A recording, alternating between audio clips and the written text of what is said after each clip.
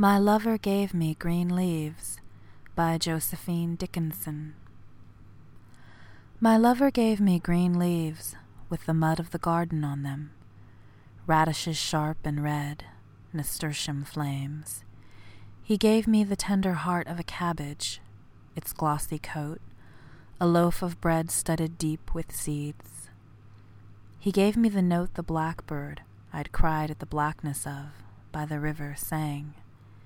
He gave me the struck fire of the thoughts in his mind, flint on flint.